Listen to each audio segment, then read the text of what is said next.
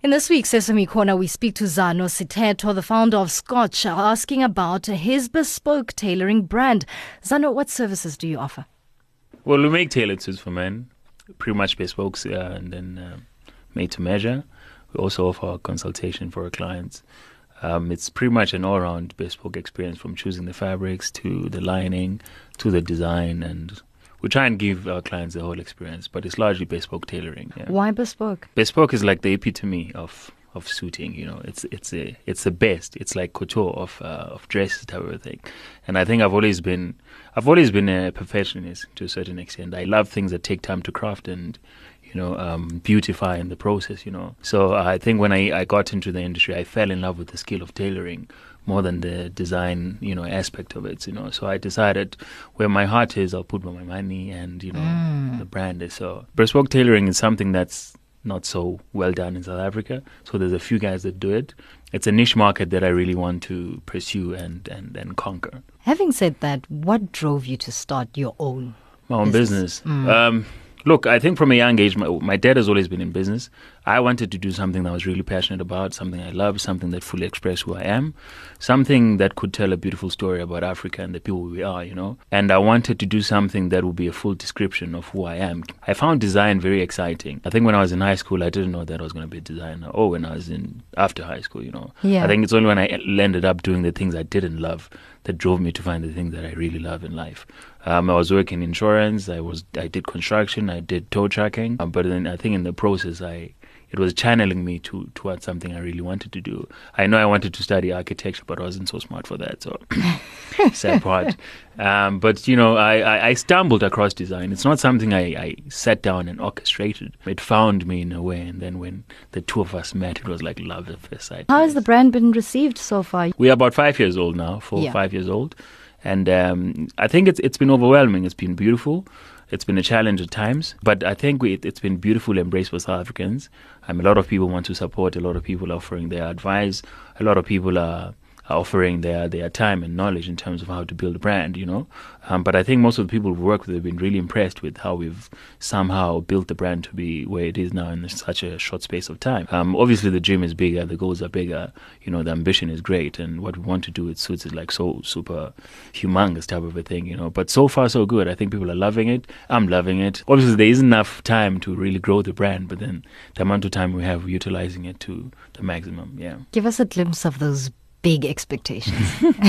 Look, one of my biggest dreams is to create a platform that will make it easier for other designers in Africa or South Africa to really reach out for our dreams, I think I'd love to see most of our designers ending up in shopping centers like Sandton City alongside Louis Vuitton and Dolce & Gabbana and all these other big brands, One of the biggest things is that I wanted to be one of those go-to menswear brands across Africa, a brand that's so South African, but at the same time tells like a beautiful African story. I want to open a school or a college where we teach kids how to tailor, because most South Africans don't know how to tailor. In fact, most designers in South Africa, we run brands, but in terms of the actual skill, right, we take it to other people to make, So I got the skill. I know how to make a suit. Obviously, I'm not the best in the industry now, but I'm working my way towards being there. And once I get there, I want to teach other people the skill, especially South Africans, that most of us can't afford to really go to LISOF or TUT or whatever to study, But there's other ways of doing it, actually. That's how I did it, I learned the skill and I taught myself, So if I could create a platform through the brand,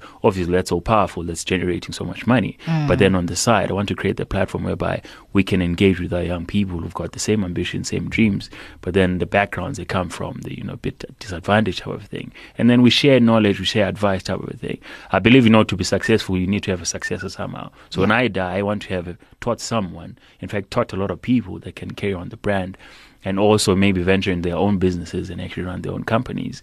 I think that's one thing that's really underlooked by a lot of us in South Africa, that we do not want to learn the skill. We love the glory of it, we love the money side of it, but in terms of the manufacturing side of it, we cut that out and we take the money to other countries to produce for us, Whereas we have the people in South Africa, we've got the smartness, we've got the kids, we've got people that are ambitious, we've got the drive. So we need to kind of like create the platform so that they can learn. Obviously, I want to open like a chain line of stores across South Africa, across Africa. We're going to branch into leather products pretty soon, your bags, your belts, and all these accessories, So I want to build it to be a brand that pretty much has everything encompassed in it. So when you walk into Skorzch, you get like a massage, you get someone to do your shoes, you get someone to cut your hair, you get someone to cook for you, you know, like if you walk into a full Skorzch kind of place, you get service men fully. That's pretty much the idea. Obviously now we're focusing largely on building the brand so that we can build other products around it, and perfecting the suit and really solidifying our client base. I see a lot of international brands coming into South Africa. I see a lot of South Africans buying and investing so much money, and these people are not really investing in us as South Africans. They're not giving us the skill, they're not giving us the knowledge. If you look at the stores in Sandton, most of those people, they employ local people, right? Yes. But the only thing they teach them is when a client walks in, like, hi, how you doing? Sales. They give you a suit, that's it. But you do not know how to make the bag. You do not know how to make the shoe. You do not know how to do everything here in South Africa, you know. So if we can create a platform whereby we can do things here, we have the raw materials here, we've got the knowledge here, so let's imply, you know, the skill, and then, you know, kind of like broaden the idea. Now, money goes with any business. Yes, of course. Marketing goes hand in hand with making that money. How do you handle the marketing side of things, the exposure side of things? Or do you let it speak for itself? Look, well, that's one powerful way, you know. You create a great product that, you know, it sells itself. But more than that, I think we kind of like have some form of a branding in terms of how Skorzch is what we sell and how we sell it via social media, via our website, via the people we interact with. But I think largely our client base comes from the interaction we have with each client. We try and service them the best way we can, you know, and then they tell someone who tells someone. Obviously, we get a lot of PR via radio, via newspapers, via magazines, via a couple of things we do on TV. That draws a lot of attention to the brand. But I think one of the greatest things that has kept the brand really growing is the type of service and type of craftsmanship we put in our product. That when a person walks out, how they carry themselves when they're wearing a Skorzch suit says so much about who we are and what we do, and that people are automatically drawn to that type of a thing. So that has been like a large factor in terms of how we get our business. Obviously, you have your Instagrams, your Facebooks, and your websites, and all these people we dress in the media. But then more than that, even the people in the media, for them to speak about the product, you need to make sure that you create it to be so beautiful for them to really embody it and find so much fulfillment and contentment within the suit itself, you know. So that does a lot of marketing for us, yes. Any challenges in this journey so far? Of course, jeez. I think, look, I believe that you can achieve anything in life. Even if you don't have the money, you know, you need to have the ambition and the drive and the skill. And my biggest challenge when building this brand was the skill. I didn't know how to make a suit. I didn't know where to start off from. I didn't know how to finish a suit, you know. And I couldn't afford to go to the school to teach me how to make a suit. But then later on in life, I actually discovered that even if you go to school, in South Africa, they do not have people that major in tailoring. So they will teach you about the theory behind design. They teach you about all these things in terms of branding. But in terms of how do you come up with a bespoke, with a well-crafted suit, it doesn't exist type of thing. So I had to go about finding my own ways of learning how to make a suit. I had to go downtown Jozi, buy a suit that's existing from London for 20 rand, tear it up, you know, see how it was constructed repeatedly, like for years and years and years before I could get to where I am now, you know. So that's one of the greatest challenges. We have a lot of people that want to be designers. I've got a lot of people I see on social media that are even following me and inboxing me like, dude, I want to be a designer. How do I go about it? Others are already in the market already, but when you look at the product and, you know, it doesn't balance.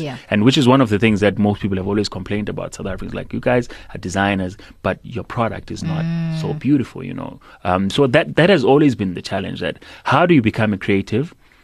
At the same time, how do you create a product that's flawless, that's perfect, that's beautiful, that's like totally outstanding type of a thing. So that has always been one of my greatest challenges. Obviously, and then there's the money side of things. You know, with most creatives, they can't balance the two. You know, they make the money, they spend it, vice versa type of a thing. So I think that's one of the things for the past 2-3 years I've been really focusing on, really running my business like a professional business. I have a proper balance sheet. I've got accountants that work with me all the time. You know, obviously every now and then I let loose. You know, that's a problem with all creatives. Well, you know? You do need to spoil yourself once in a while. Of course, you know. But other than, I think for me it was a skill. 2 is, how do you build something to be a brand without the knowledge of how a brand should be? So you have an idea, you know where you want to go, but you do not have the path to get there. So you go about carving your own path all the time. Carving your own path, you hit a pit, you fall in, you get out, you know, you hit a tree type of a thing. So it's been a lot of get this thing right, get this thing wrong. And I tell people a lot of times that, at times to build a business, it's largely based on your character. That was Zano Sithetho, the founder of the bespoke tailoring brand Skorzch, in this week's SME Corner.